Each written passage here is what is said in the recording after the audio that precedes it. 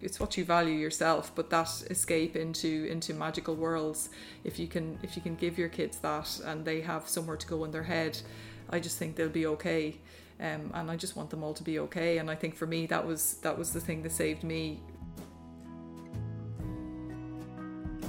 This is Social Fabric, conversations with people about their passion and their contribution to the community.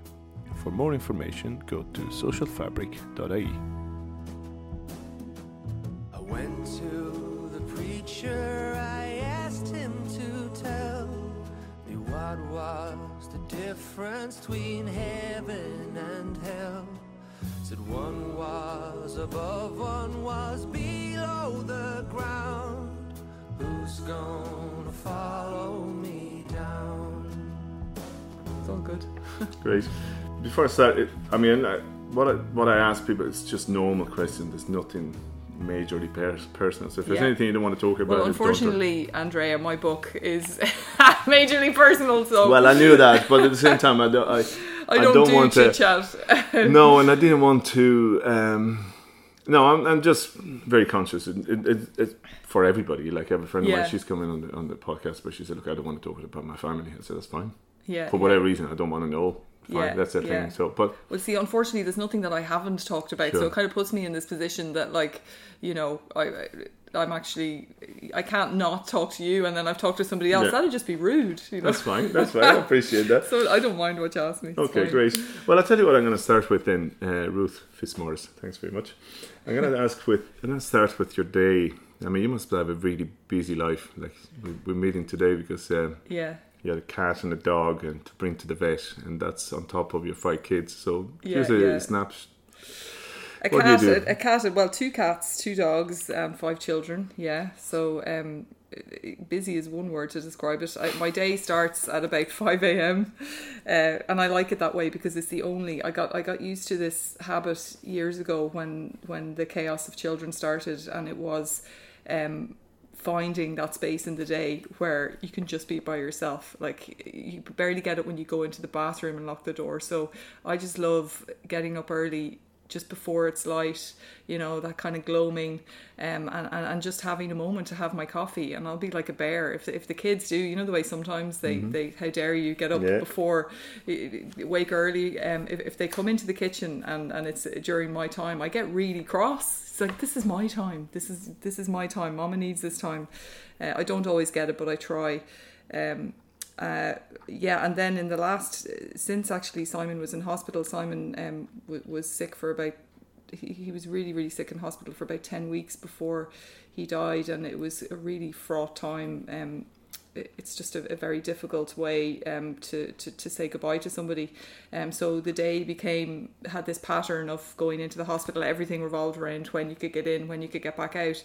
And my pattern, obviously, up until then for the past few years was to swim every day. But I would do it, get the kids ready for school, get them to school, and then swim with my friends at the Cove in Greystones. And that became not possible because I was in and out to the hospital. So we started swimming earlier and discovered the Sunrise crew, who the Happy Pair guys, or the Happy Pair boys, are really behind that one. And joined this lovely group of people, and I don't do it every day, but as often as I can, I find myself drawn to go down and swim with them.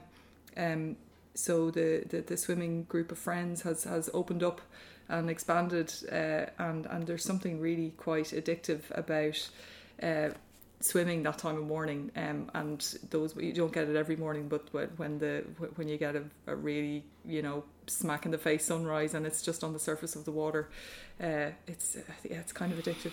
The only problem with that is because I've done a few times, is the sunrise changes dramatically from 4 o'clock in the morning in the summer to it's going to be 8 o'clock next week or something. So so really you're constantly you're changing your schedule all the time. I'm finding that my eldest just started secondary school for the last 2 weeks, and it hasn't been possible because we're our whole. Back to your question. It's crazy here in the morning. I really am considering getting a whistle. Getting 5 children up and out in the morning, you're like a sergeant major, you know, and we're late a lot of the time. We're, you know, straggling ties and jumpers and lost shoes and all of that kind of thing. 5 lunches, just 5 lunches. Like just even just think of that as a concept. 5 lunches. I can't think of it. And I have this thing. I know people give me advice and they say, oh, you should do the lunches the night before. I can't. There's something in me because I just feel I get depressed about my own life if I had to just make lunches in the evening. I have to have some time to myself. So I'd rather get up. I think I'm a morning person. Get up and do all those things. Get the kids to school. And get the swim, and then that's my time then to write. I have a very limited time in the day that I can actually do my job, which is my job now, is writing. It's nice to be able to say. I know, I'm going to ask you a lot more about that. So yeah, I'm kind of limited, but in a way that limit is a good thing, because really creatively, like, you could sit twiddling your thumbs sitting at a desk for hours, plant your bum in the seat, but you're not actually working. And when you're limited to a concentrated couple of hours a day that you can get work done, you do sort of streamline yourself a bit, and it's plenty. People say to me, how did you write the book? Well, I had that time when they were in school. Once the 5 were in school, it gave me time, and time is all you need, really. Yeah. Okay. You gave me a few songs that I asked you, I put you under pressure to pick 7, which is not the easiest thing. But the first one is a beautiful song by Into My Arms by Nick Cave. Nick Cave. Yeah, it's funny. I listen to a lot of love songs, and I realised that it's sort of really about a love for the sea. When I started swimming, it was a way of coping with all the mad stuff that was happening in my life. But I've really, just looking now that things have settled a bit, and the nurses are gone, and Simon isn't with us anymore. Looking back on it, I just see that I've just been having this big love affair with the sea, and for me, that's that song. It's like one of the best love songs there is. That's what the sea is. It's like when Simon had motor neuron disease and he lost movement, and when your partner can't hold you anymore, like being held is one of the basic, it's a basic human need. I mean, you can have like your children, you can have those kind of hugs, but that basic need to just be held, when it's gone, you search for it in other things, and I think that the sea just held me for a couple of years.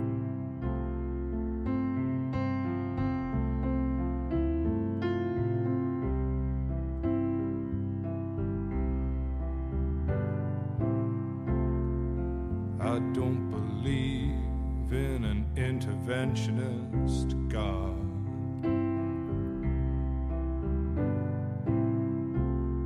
But I know, darling, that you do.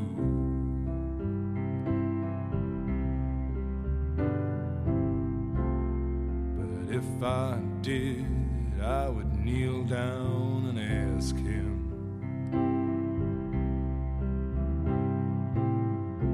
not to intervene when it came to you. Well, not to touch a hair in your head, leave you as you are. If he felt he had to direct you, then direct you into my arms.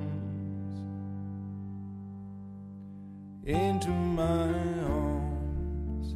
Now you mentioned the sea, I was going to ask you about it because I was watching a few things on you, because I don't really know you. We have a couple of friends in common, but I don't really know you. But so I did a bit of research, and there's quite a bit on the internet, different interviews you did during the book launch and so on. But the one that interests me, you did a TEDx talk in Trinity. Yeah. First of all, my first question is why? Why did you do that? Because they asked me to. Okay. I tend to, that's kind of how I live, and that's how the book got written. I learned the year Simon was sick to, we're afraid of so many things, and when an opportunity comes along, if someone asks you to do something, often it's really just good to say yes. And I'm drawn to doing things that absolutely petrify me. I was always afraid of swimming in the sea, afraid of jumping into the cold water. Similarly, standing up in front of a room of people, and it's different being interviewed. I got used to that over time, but standing and giving a speech and presenting something completely terrifies me. And so I knew the moment the offer came in, I said, that's something that terrifies me. It's an experience. I'm going to have to do it. And it almost killed me, but I learned a lot from doing it. I can't actually watch that TED because I've learned a lot since then, and I've learned a lot about reading my own work.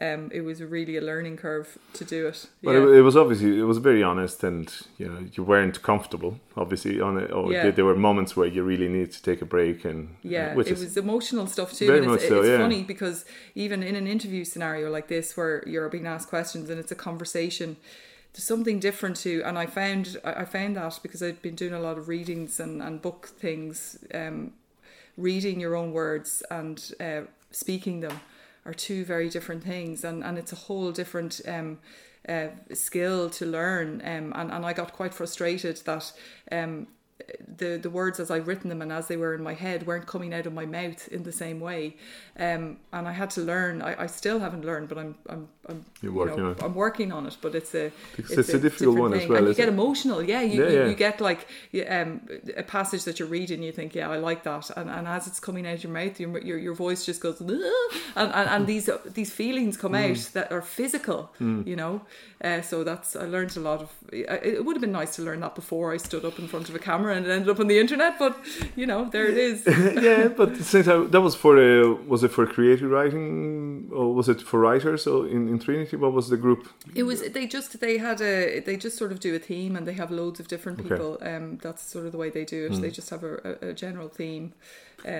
So mine was ended up being about sea pottery, which was kind of bizarre, but that's what came out. I wrote it specially for it, and it was sort of stuff that I would have been thinking at the time and had in my journal, because I just sort of write little thoughts every day. And then it was a fascinating talk, because the whole analogy of the sea pottery and you in the water, and now you finding the sea pottery, and just fascinating. I mean, I'm there in the cove pretty much every day. I've never looked for anything. I'm going to have to start. It's sort of a skill, though. I have because I do it with the kids now, and some of the kids' friends do it as well, and they're just damn good at it. And they're so funny now. They find treasures, bits of sea pottery or bits of sea glass, and there's particular ones. I don't know if you know Nancy, we call her the sea glass lady, who's down there. I mean, she's disgusted. She sort of, when she saw my TEDx talk, she was like, "That's great, Ruth, but could you not have just said that it was Dunleary or something? Just so, now this is my trade, there's going to be nothing left on the beach." And the kids know now, if they find a treasure, they'll sort of come up and go, "Look what I found, Mama," and then take a step back, because they know I'll just want to snatch it. They don't trust me. And what do you do with all the sea pottery? Oh, well, you can see there's loads on the windowsills, and I've bowls of it everywhere, and you do get a little bit the plain white stuff. Nancy says she keeps that because she draws pictures on it and uses in her she makes paintings or not paintings, but like art pieces out of them. I kind of put them together in different colours and leave them on plates, and you can see the windowsill there is full of them. So you just have them around the house as a reminder of your... in jars. And so you're not planning to make an installation out of it or anything like that? No, I remember I think it was Mark Lawler actually had the idea that he was going to make a mosaic on a garden wall or something with them, which is a lovely idea too. But it's one of those things you go, I must do that. And then you won't. Yeah, maybe in 10 years' time. Comfortably Numb by Pink Floyd. Yeah, beautiful song. That's kind of one of our anthems that we sing when we dive into the water. Myself and my friend Michelle, who swim, you can often hear us bellowing, "I am comfortably numb," and laughing, with the shock of the water, particularly in the winter. It's just sort of in a jokey way, but also in a very real way. It sort of sums up that feeling of that's really often what we're trying to do, particularly when we're swimming in difficult times. Not just numbing ourselves, but that's part of it. It's just resetting the system and washing it all off, de-fleeing, as we call it. Hello, is there anybody in there? Just not if you can hear me. Is there anyone home? Come on now. I hear you're feeling down. Well, I can ease your pain, get you on your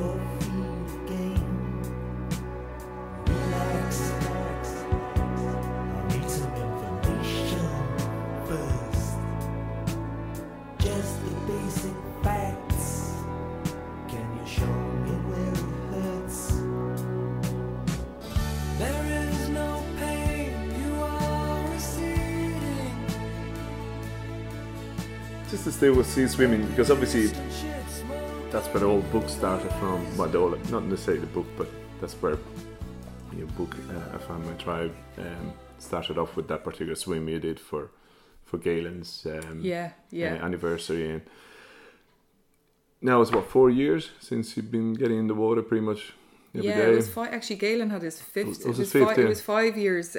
He got in again just was it 2 weeks? Or it was 5 years. So 5 years. So you've been doing it for 5 years, fairly regularly. Try to do it every day. Yeah. And do you still get what you were getting 5 years ago? Like you started for a reason, you carried on for a separate reason. You're now your life is moving. The sea is still there every day. Is it changing? Is it the same? It has changed a bit. There's still the fear there, the reluctance, and that's what. But I'm more able to see it in the broader picture now. So when I started first, I think it was more immediate. That immediate. I'm petrified to do this, and then the rush of doing it. Now, as you do it over time, you really get connected to the seasons as well, and the change in the temperatures and the feeling of swimming at different times of the year. Like this time of year particularly is a lovely time of year because it's getting cold. The outside temperature is getting cold, so that reluctance creeps in that you don't feel like doing it, but then the payoff is huge because the water is actually still quite warm. So when you get in, then you're pleasantly surprised and you think you're amazing, And really it's not that cold, but it's sort of that mental process begins of the hurdle of doing it, and also I think I'm more aware now of the benefits. So even when I feel the reluctance, I'm almost I'm glad of it because I know that I'm going to get out of the water and feel good. That's a given. So I'm probably a bit hardier now than I was. Would you say you're enjoying it more now?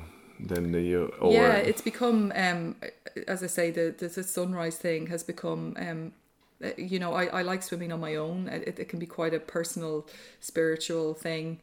Sound like a hippie, but also it can be a really social thing, and I kind of like that mix. I don't like to I don't like it becoming a prescriptive thing either, that it has to be every morning, that it has to be at this time, and it has to be this way. I don't like doing that with anything in life, and yet I have to swim. So I like to change it up because I think as much as I know, it's like a knowing what's good for you, knowing habits that are good for you and habits that are bad for you.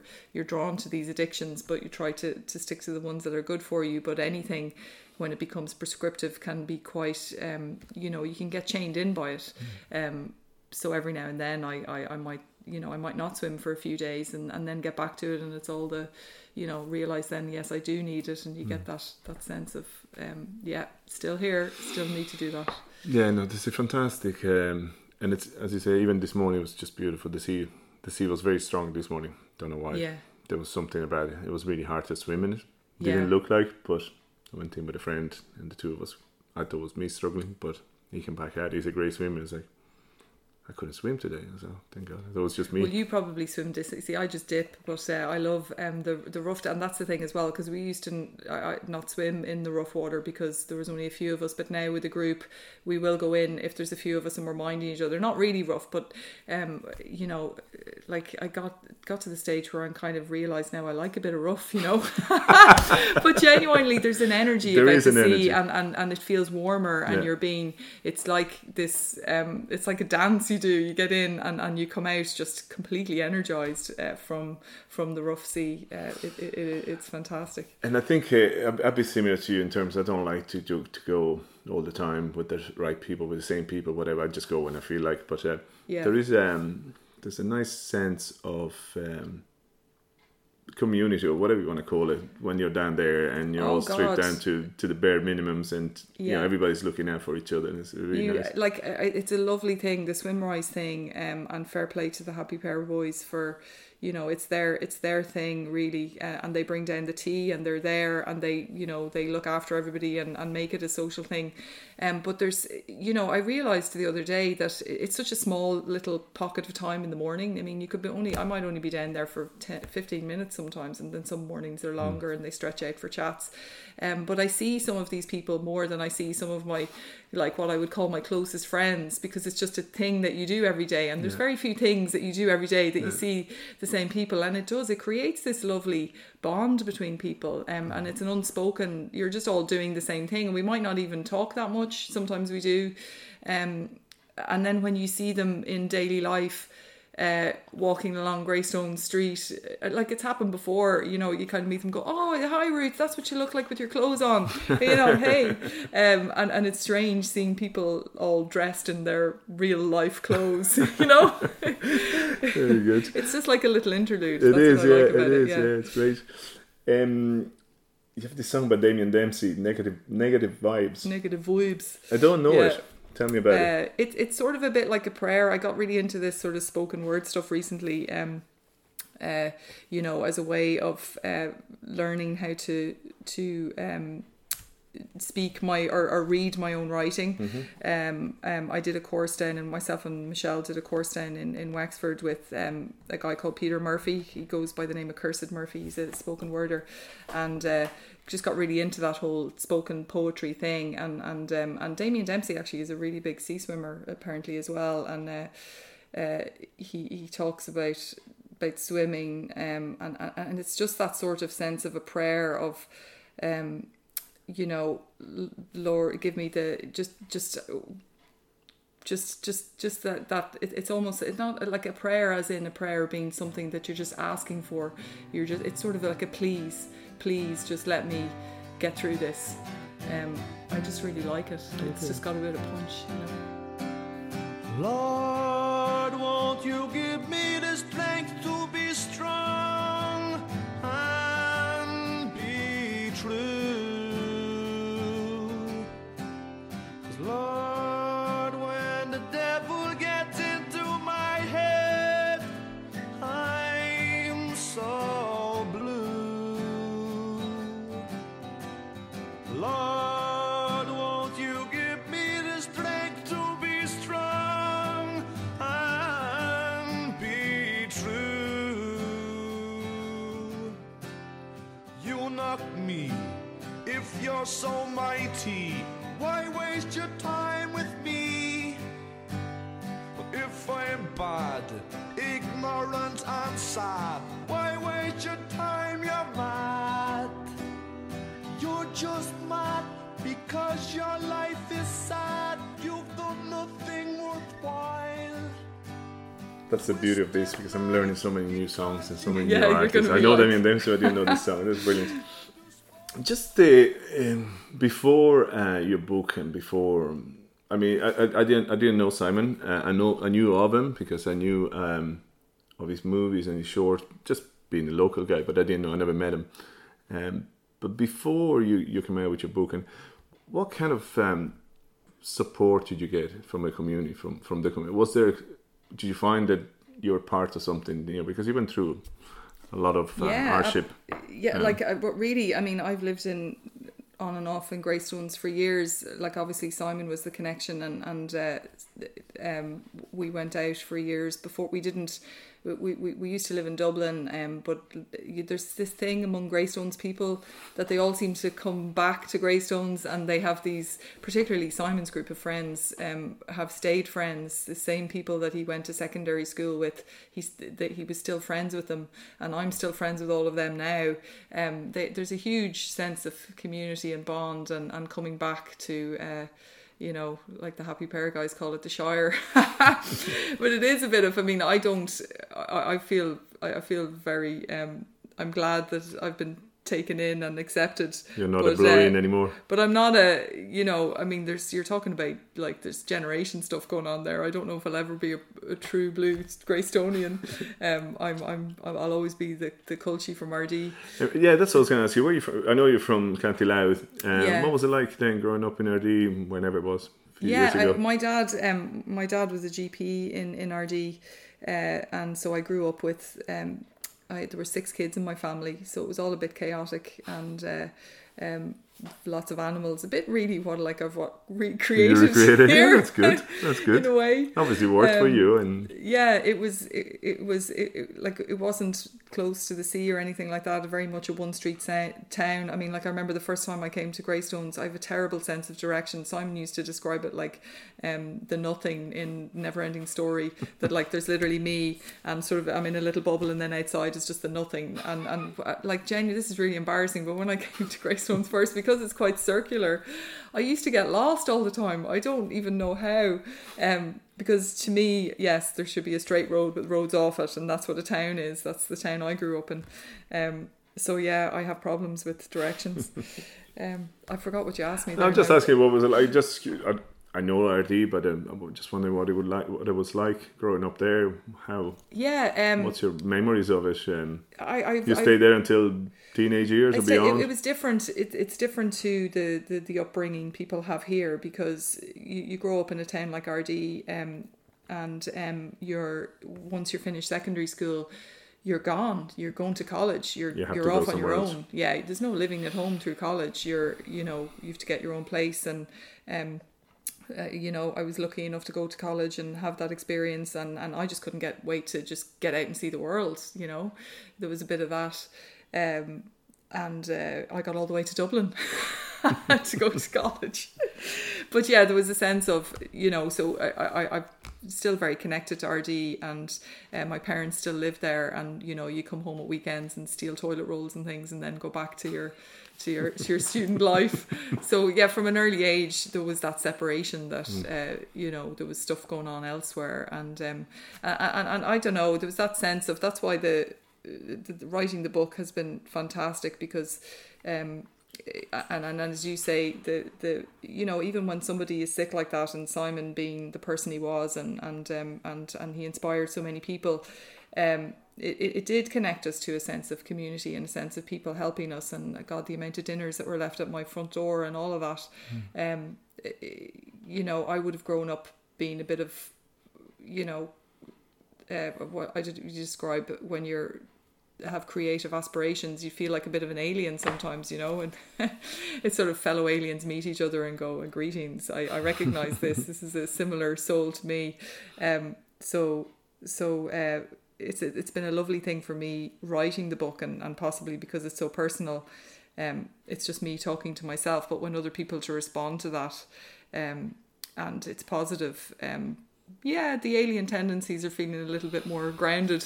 But that's why I'm curious, because are the it's not a big town. There's no huge amount going on. I mean, this is it's at the time when I grew up, it was very it was very insular. There would have been probably a bit like Greystones back then too. It's changed so much. Sure. I mean, RD is a much more commuter town now for Dublin.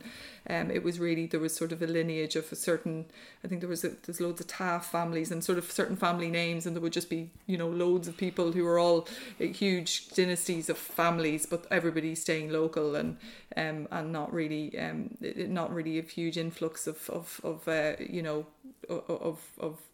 new people coming to the town. But you said you had a creativity in the back of your head. You knew you were creative. You wanted to be creative. You wanted to explore that creativity. It was much there to help that creativity, or you really had to wait until you got to Dublin to college? Yeah, no. I mean, like in school, I always loved writing, and I had a lovely time in school. I have one of those strange experiences. I had quite a positive experience with religion, in terms of I was in primary school. It was a Catholic school run by nuns, and the convent was on top of this hill with a big winding avenue. And my dad always looked after the nuns, medically. I think he just used to, he kind of minded them, so they kind of thought he was this saint. He was sort of I was always being told my granddad was the doctor before, so he had that lineage of taking over the role.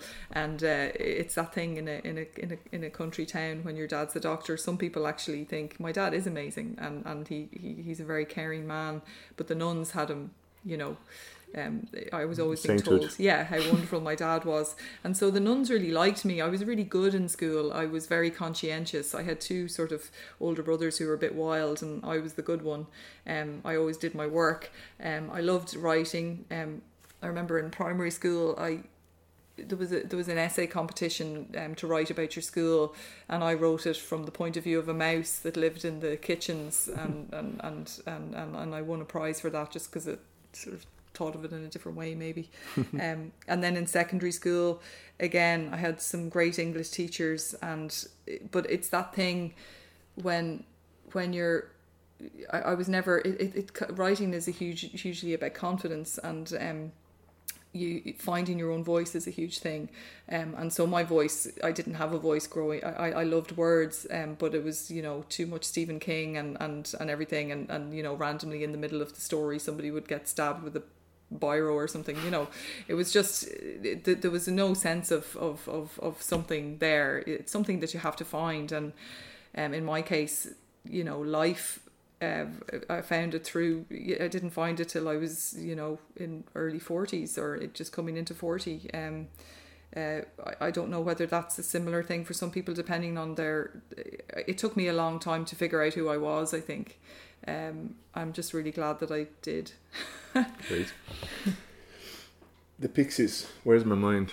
Now this is a brotherly education. I grew up listening to the Pixies. My two older brothers liked them, and I didn't like them growing up. It was just sort of something that was there in the background, and somehow by osmosis, by the age of 12, I found myself in Irish college with my friend Afric, and she had older brothers too, and we bonded over the fact that we both had listened to this album and suddenly realised we loved it, and suddenly thought we were the coolest thing ever, and used to quote this, and that there's all these talky parts in the album Surfer Rosa, and we used to kind of strut around and quote them and think we were really badass. So yeah, the Pixies were something that, and it's that thing you do. I found in the years when things got tough, that I was drawn back to all this music and like kind of angry music from when you were younger, that just has that bit of punch. And the Pixies was a huge one that I was drawn back to, and this song in particular, Where Is My Mind? Stop. It's sort of, it's like that feeling, that badass feeling when you both dive into cold water. It just always makes me think of that. It's like, yeah, come on, bring it.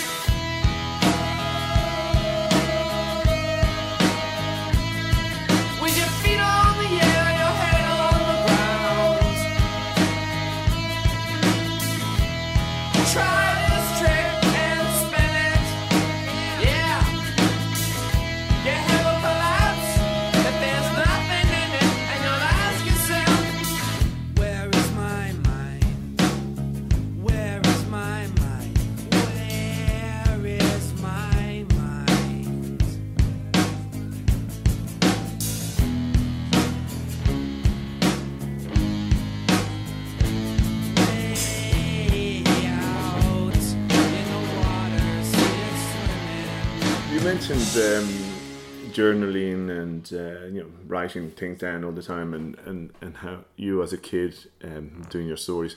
Now you have 5 children. I'm sure they're all pretty much very individual. They're all completely different from one another, or there might be some similarities. You have twins as well, ever? Twins, yeah. And they're all different stages of their schooling. So do you see them, how do you nurture their creativity and like not all of them may be creative, maybe all of them are, I don't know. But how do you nurture that? How do you counteract what maybe some of the schooling is not quite what you would like to be? Do you know what I mean? Like sometimes in school they're taught certain things. They come home and looking at lovely drawings around the place. Some of them. How do you nurture that? How do you make sure that they get? It's really hard because you get to a certain age, and then. Especially with your eldest, it's much easier than further. You have all these aspirations and ways of doing things, and then further down the line they're just kind of dragged up, like it's and also they're exposed to things much younger than the older kids would have been. So you find like I look at my younger kids and I go, oh dear God, you can really notice in families the younger ones versus the older ones. The younger kids just spend their entire life trying to emulate their older siblings and go, yeah, I'm into this, really, like, yeah, I watched this film, it's is it suitable, and all those things. it's just much harder to maintain that. As you can see, there's a lot of books around. We love reading in this house. Reading is something that I've tried to instill in all of them, and in any way you can. Like, even if some of them were slower to get to it than others, and you just do the graphic novels and the comics and things like that. But for some reason, for me, if I see a child sitting on a tablet, and they could be reading a book, I mean, it could be a Kindle, I don't know what they're doing on that tablet, but it just fills me full of anxiety. But if I see a child sitting on a couch, lost in a book, it fills me with this deep feeling of love and calm, and it's just like this primal motherly thing is fulfilled, because I just know, for me as a kid, that it's what you value yourself, but that escape into magical worlds, if you can give your kids that, and they have somewhere to go in their head, I just think they'll be okay. And I just want them all to be okay. And I think for me, that was the thing that saved me my whole life, was knowing that you can be free in your own head, no matter what the situation is, and if you give a child that power to be free in their own head through reading and stories, then that's all I can give them. No, and you're right, because I mean, talking to all the people I'm talking to at the moment, there's definitely an issue with overstimulation. There's no doubt about it, and we're all as guilty. Whether it's a phone, a tablet, or television, we're constantly fed information that it's just too easy to absorb, and I don't know how much of that actually. But it's really interesting, because like it's like exactly what you said. It's the pace, and the social media stuff. And now my eldest is into all these, online. Like it's that battle between they just want to be online doing these games or whatever. And the games are so fast, and they're just being hit with so much stuff. I mean, how can they possibly have any resistance? We can't even. I ended up taking Instagram and all that stuff off my phone, because I'm not, as an adult, able to manage myself. It's almost like we're slave to it. And if you look back at like any of even the TV programs, I grew up with television, and I have loads of nostalgic memories. I worked in radio, and one of my favourite jobs was, we used to do this turn off your TV competition. It was all based on nostalgia of all the old programs you watch as a kid. But if you look back at any of the Muppets or any of those things, the amount of the pace of them is so much slower than now. The visuals are so much faster. The amount of jokes per second are bam, bam, bam, bam, bam. And that's not a good thing. No, no, and I think the pace has gone so far, and now the attention spans seem to be much shorter. Yeah, because everything now has to be fed. But we're as guilty as we want everything now. As a society, we want everything today, and we can't wait for strawberries in June. We want to have strawberries all year round. Yeah, so it's a huge, it's a huge thing. And we had a month long. The kids were calling it a technology ban, and I was calling it a cleanse. And we just said, look, let's all. That's why I had to do my bit, and I was thinking of getting rid of my smartphone, but I couldn't, because like there's all these WhatsApp groups for like everything, for all the kids' activities and stuff. And I said, okay, that's not going to work, but I'll just strip it of all the social media stuff. And the kids, we had a month of no screens. And did that include television? It didn't include. They were allowed to watch a movie. We'd watch a movie after dinner, because I could never. There'd be ghosts. There'd be a crack of lightning through the sky from my husband if the art of film was removed. But so we kept that, because I said, God, I have to give them something. But I mean, it was amazing. The first day, one of my sons decided that he was going to walk to Tesco's and buy. No, the first day there was a lot of, I'll just go on it for a minute. We're like addicts. And no, you're not allowed on it at all. And coming in trying to find a way around it, maneuver their way around it. And then the very next day, one of them went down to the shop, bought loads of ingredients from Tesco's, and came back and cooked like a recipe from a book. And they just started, and then there was all this art going on at the kitchen table, and the place was a mess, but like it was just sort of, wow, I don't want the screens back. I had to agree to them back, because it's hard to eradicate them completely. But if I'm perfectly honest, I would if I could. No, You know? I agree. So the next song is perfect because it's This Woman's Work by Kate Bush. Yeah, Kate Bush. Yeah, again, like This Woman's Work. Yeah, that song gets me. It's just, Kate Bush is just like a feeling. I mean, all the songs are just the ones, you know, it's just a thing in a song that moves you, or a melody, but Kate Bush, she's one of those people, her voice is like a musical instrument, you know. There is no distinction between voice and instrument. It's just sublime. And I love a lot of her stuff. Even she did that weird album where like it's all about, she's singing about her washing machine. It's quite domestic, you know. She just has that oblique sort of view on the world. But that song in particular, it's just about love and feelings of loss and that is sort of a very female sense of those things, and it just gets me.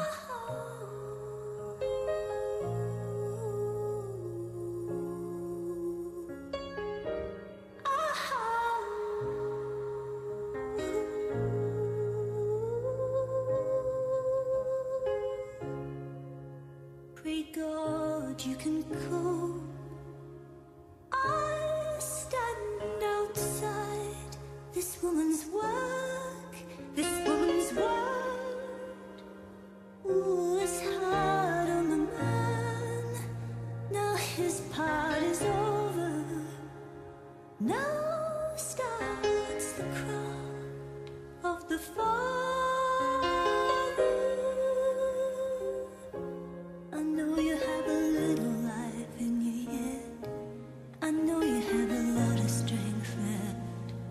Very quickly about you mentioned you worked in radio. So what was your after college? What did you do in college, by the way? I did communications in DIT, which was like a mix of film and radio and television stuff. I didn't really know what I wanted to do. I knew that like I had sort of, funny again, you know, the school system. I loved English in school and I was always told you're really good at English, and then, you know, I did pretty well in the leaving, and this sounds really bad, I got a B in English, and I was disappointed, which is, you know, it was the one thing that I wanted. I didn't really care about anything else. I wanted to get an A in English and I didn't get it, and it kind of crippled me for years, that I just thought, oh, I'm not good enough, there are people better than me, I didn't get an A, so that's not something I should do. And funny, my husband as well, he got a C in English in the leaving. Like, God, you know, what does that tell you? Yeah. You know, the creative writing part was, I don't know what the syllabus is like now because I'm not there yet, but certainly creative writing wasn't something that was valued in that syllabus as much as it should be, considering the island we live on and the souls who come out of it. Yeah, it's funny. And then you ended up then working in radio straight after the college? Yeah, I did out of everything that I did in college, we did a couple of mad things. I made a radio documentary, and really enjoyed it. And just my teacher in college said, "You're into radio. Wow. Well, actually, I have a contact in Today FM on The Last Word. But they're looking for somebody to answer the phones." And so just through that contact, I went along for an interview and got this job. So I was working as a data entry temp in a kind of an American company, you know, just clocking in numbers all day, and then in the evening I'd walk down to Today FM, and like my job doesn't exist anymore because it's all text and you know tweets and all that. Right, yeah. But you had to they had two people man the phones, and Eamon Dunphy was on air, which used to cause a lot of people to get very emotional. It was a great show. Yeah, so I just used to have people screaming down the phone to me, and then I had to condense their rant into a succinct kind of statement, and then they would all be passed in on pieces of paper into Mr. Dunphy. And once I did that for about a year, and once I was in there, then another job came up for the afternoon show, completely different, a music show, and I went for the job and got it, and I knew everybody in there at that stage, and so that's what I did until I started having babies. I worked with a DJ called Phil Cawley on the afternoon show, and I produced and researched, and there was only the two of us, so it was a wonderful job. It was a really fun, creatively fun job too. I would have been writing a lot of scripts and things, and you have to kind of condense down into a. I think that kind of affected my writing style actually as time went on, because you'd have to condense a lot, and it's quite musical, and I always in my head, my writing is quite musical in my head, so whether that affected or not, maybe, and I did that up until myself and Simon got married, and I got pregnant with Jack, my eldest, and then went on maternity leave and never went back. So, and is something, would you be interested in going back into it, radio, or? I love radio, and I love going back into that world, just if I ever have to do interviews and things. Okay. No, I think it was of a time, and at the time I was doing it, like a lot of the people that I worked with back then are still there, and they braved it through, because as a job it was a really fun job. It wasn't massively paid at the stage I was at, so I would have had to, like, stick through, and a lot of people that I worked with are now in kind of higher positions there or whatever, but I'd rather the little limited time that I have, I love the life that I have now, that especially the age the kids are at, that I can write at home and still be there in in their pickups and chaos. So it's a nice existence for me now. Brilliant. Tell all the people. The Doors. The Doors is another one, an education from my brothers. I grew up with the Doors in the background constantly, and kind of I have all these memories of my brothers on their Spectrum computer loading up games, and it was this like cassette that it made all these funny noises, and it took about half an hour to load up a game, and they'd always have the Doors on in the background. And again, I used to think, oh God, what's that noise? And then in later life, found myself drawn back to listening to them. And this song, it kind of is a funny one. It makes me feel really happy, this song, but it's sort of about that. I don't know, in kind of an amused, cheeky way. After I wrote the book, I started getting invited to all these readings and things like that, and get that sense of what other people got from my book really shocked me, that people would sort of ask, take it as sort of a what's your philosophy on this, give it, tell us what you think, or taking it as sort of a template of how to live, or and I'm not really a person, I wrote the book just talking to myself. I didn't really write it as sort of a you should do this or do that, or as a document of how to live, and so in sort of a cheeky way, that Doors song, it's like follow me. It is like about going to swim in the sea. It's a kind of evangelical, and that idea that people might be following you, which is comical to me. It just sort of turns that on its head and makes it feel a bit silly, because it is. I don't know if that makes sense.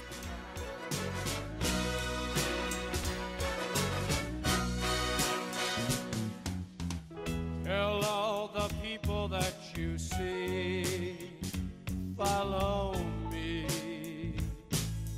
Follow me down. Tell all the people that you see, set them free. Follow me down.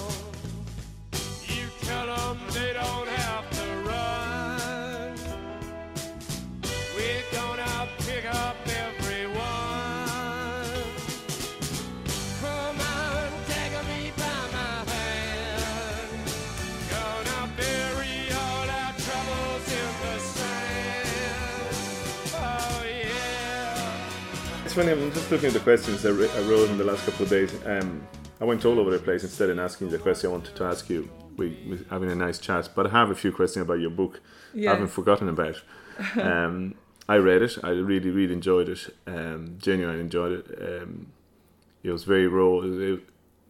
Unfortunately, I know some of the people in the book. And when I say unfortunately, it was different. So whatever I got out of it, it's probably different from people that don't live in the community, or whatever. But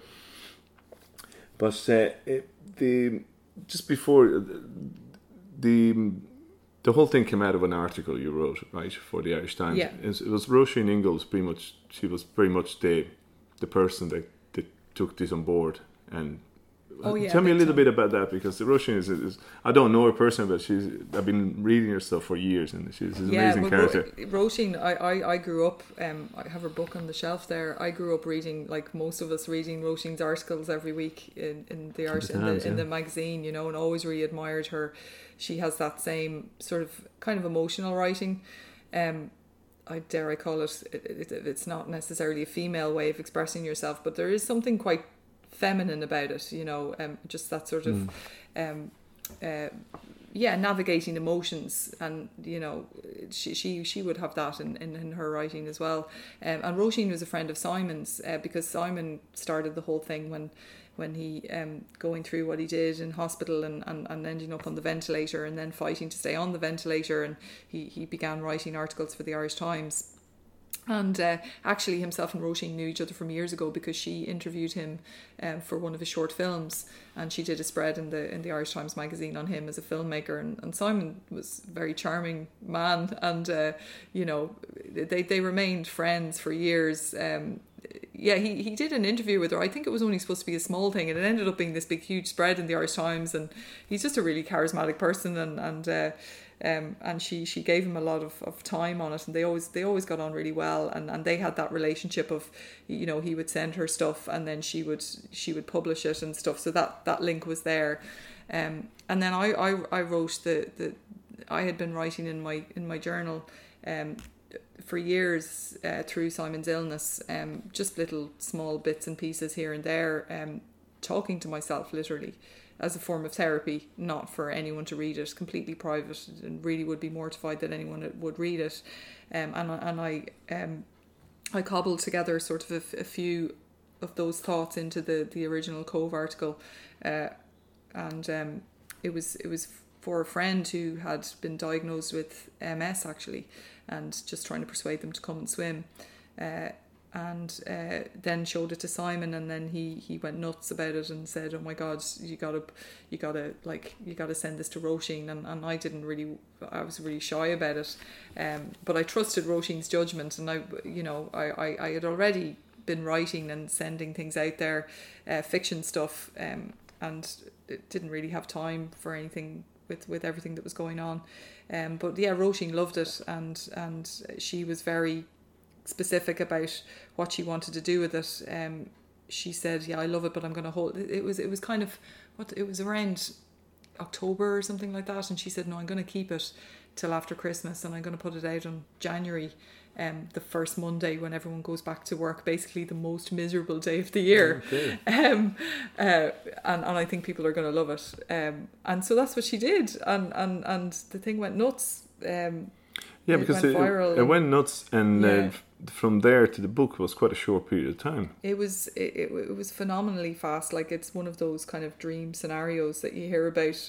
You know, I'd say that kind of really in shock myself, because your sense of time when you're living the way we did is warped anyway. You know, so a week could go by and it could feel like a decade, you know, and so, like, really, that when you're living that intensely, you really don't have a sense of days or a sense of months going by. You're so in the moment that you're just, what am I doing today, and you're in it, and you don't look back. So yeah, it came out in January, and very quickly she started getting phone calls from agents and things.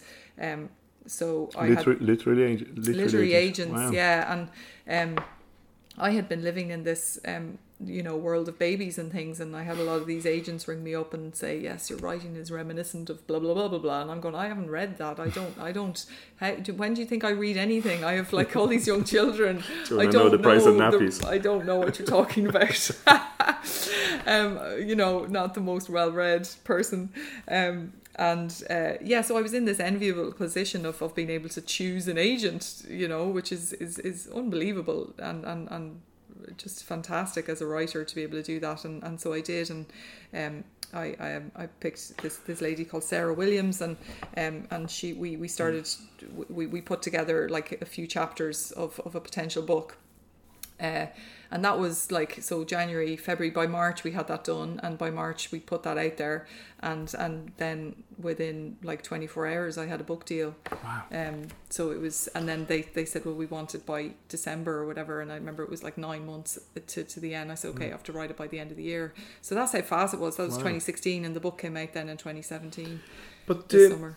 As I say, when I read it, the reason I really enjoyed it, apart from the story, which is obviously very, very interesting, very powerful story, but what I really enjoyed it was there was nothing like I read before, and I read a lot. I read all the time.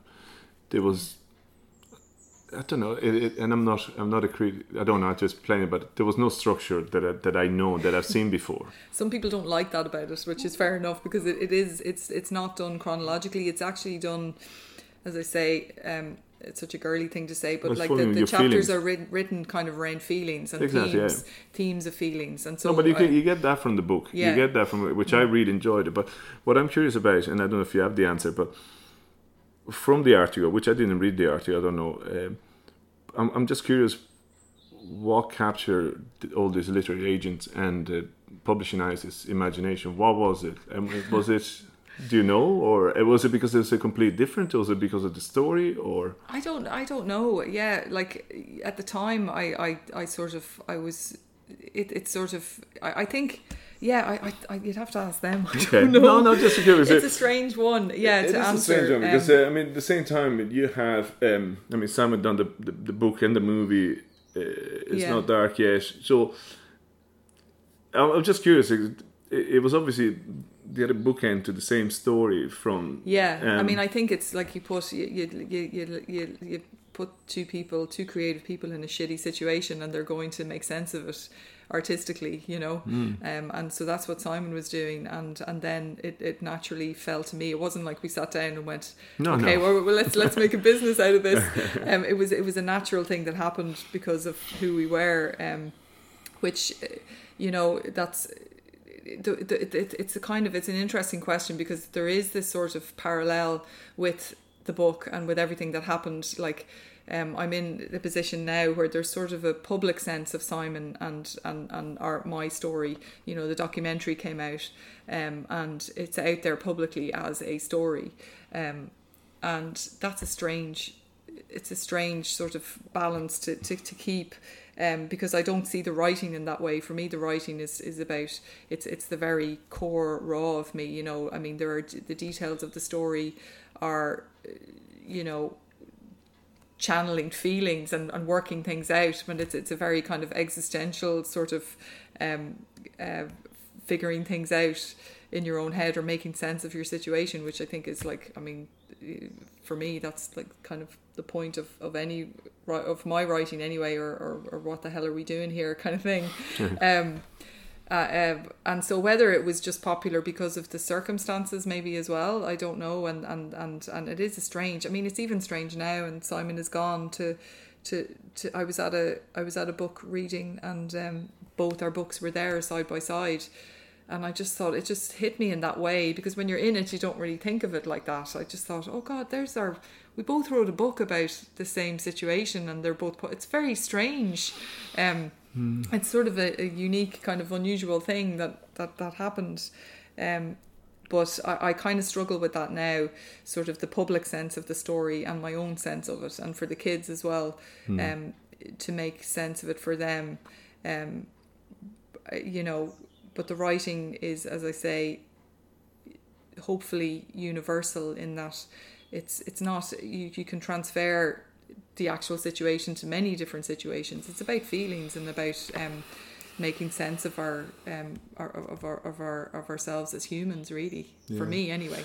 But is the book been going to be made into a movie? Is that correct? Yeah, again, weirdness. no, because a whole new level of and weirdness. It's fantastic and well done. It's great, and not that I'm not interested in that, because I'm very interested. But you'll be doing a lot of those interviews, and somebody else can talk about that. But I'm interested in is you and your family now. Like, there's a movie out there about you guys already. You know, it's very powerful. I watched it the other night. I hadn't seen it before. It's extremely powerful. It's a fantastic story, the way, you know, Simon wrote it, and it just your kids are growing up. What's that going to be like for? Like, you're obviously thinking about this. You've thought about it. Yeah. What's it going to be like? The documentary particularly is lovely because it was made. The director is a family friend of ours, and they. Anytime it is weird to have Colin Farrell, narrate Simon's words, but. The first time we saw it, I remember we went into the editing suite and they were really nervous to show us, and myself and Simon sat through it. Were the kids with you? No, just the two of us. The kids haven't seen it yet. That's what I was going to ask you. And the two of us just kind of did that really, kind of ugly crying where it's from the depths of you, like you're weeping and making weird noises you didn't know you could make.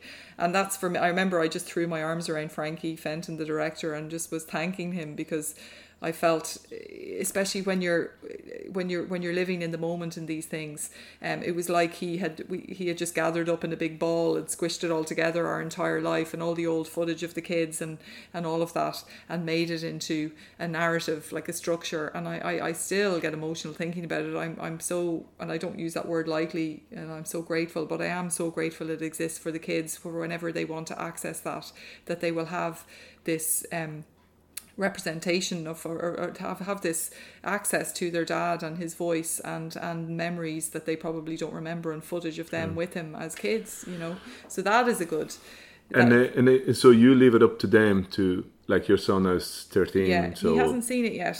When he asks, I will. They're still very much in the it's different for them. I did try and instill in them a sense of that Simon might not be with us forever. It was very difficult because Simon obviously was living very much in his mode of survival was to live, and that's why he did so many amazing things.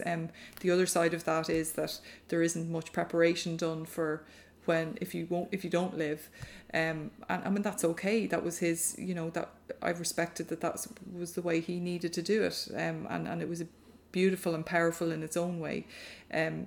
The kind of the fallout of that was I would have said to the kids that if they asked me, is Dada going to die, I would say yeah, he might, but he's not going to die right now, but if that ever changes I will let you know. Then there's nothing prepares kids for that. I think they just sort of had presumed that he was going to exist forever in the state he was in, even towards the end when he was so incapacitated, he was just still here, and it's that thing kids just like to, I think they just kind of like to sort of semi-ignore us half the time. As long as they know you're kind of there in the background, sometimes it's fine. But then he wasn't there anymore.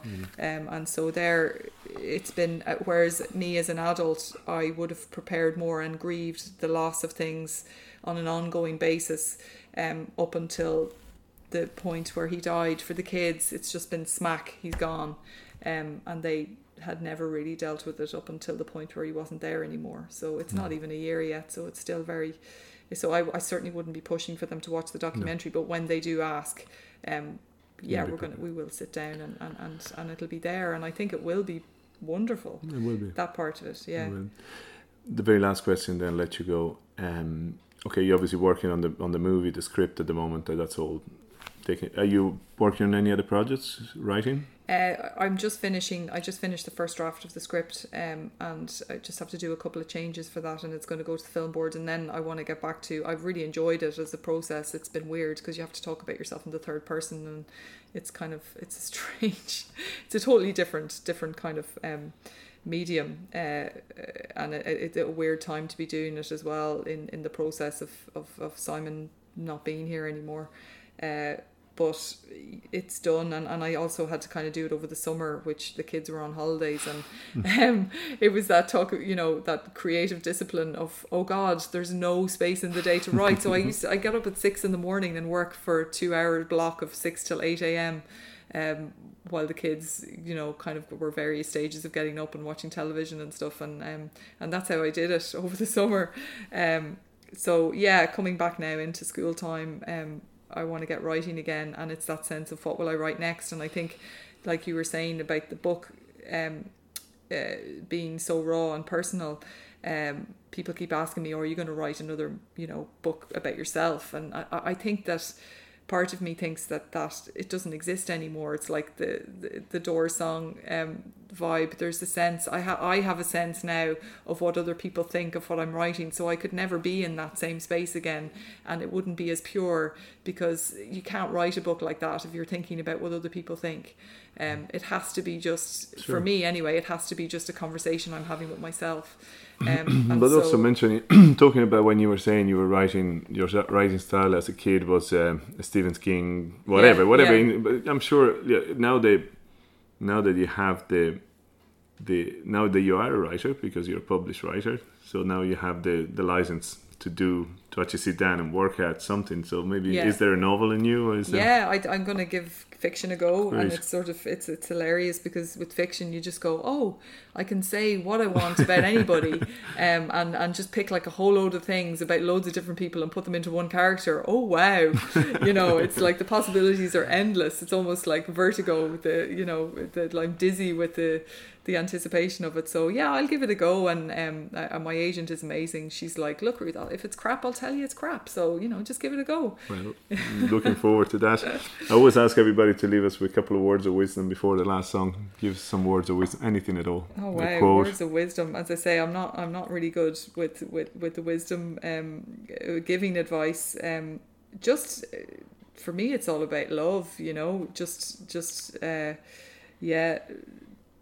Just don't be afraid to love, as love as much as you can. Really, God, I sound like such a hippie. That sounds good to me. It's always been about love for me, and adaptability, and that's it. Yeah, sounds good to me. So we're gonna leave it with "In Your Eyes" by Peter Gabriel. Oh, fabulous song. Lovely gravelly voice. I am a cheese ball underneath it all. Ruth Fitzmaurice, thanks a million for your time. Thank you. Much appreciated.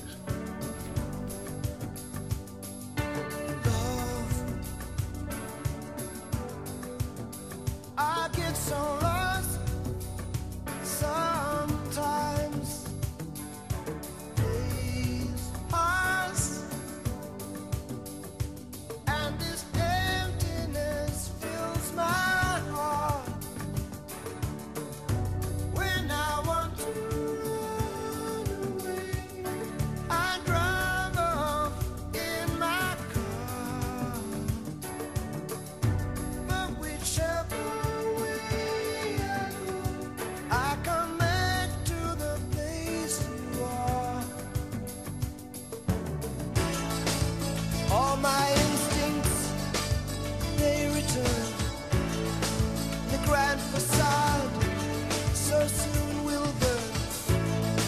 Without a noise, without my pride, I reach out from the inside.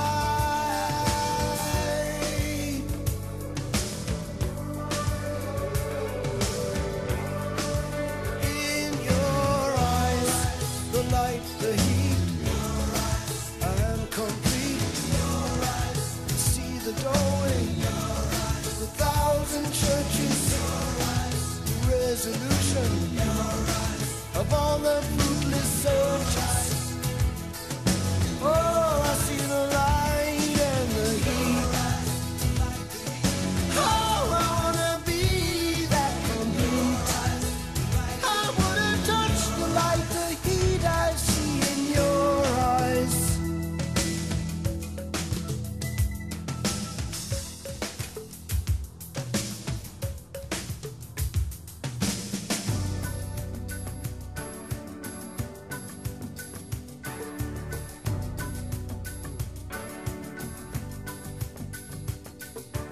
Love, I don't like to see so much pain, so much wasted. I know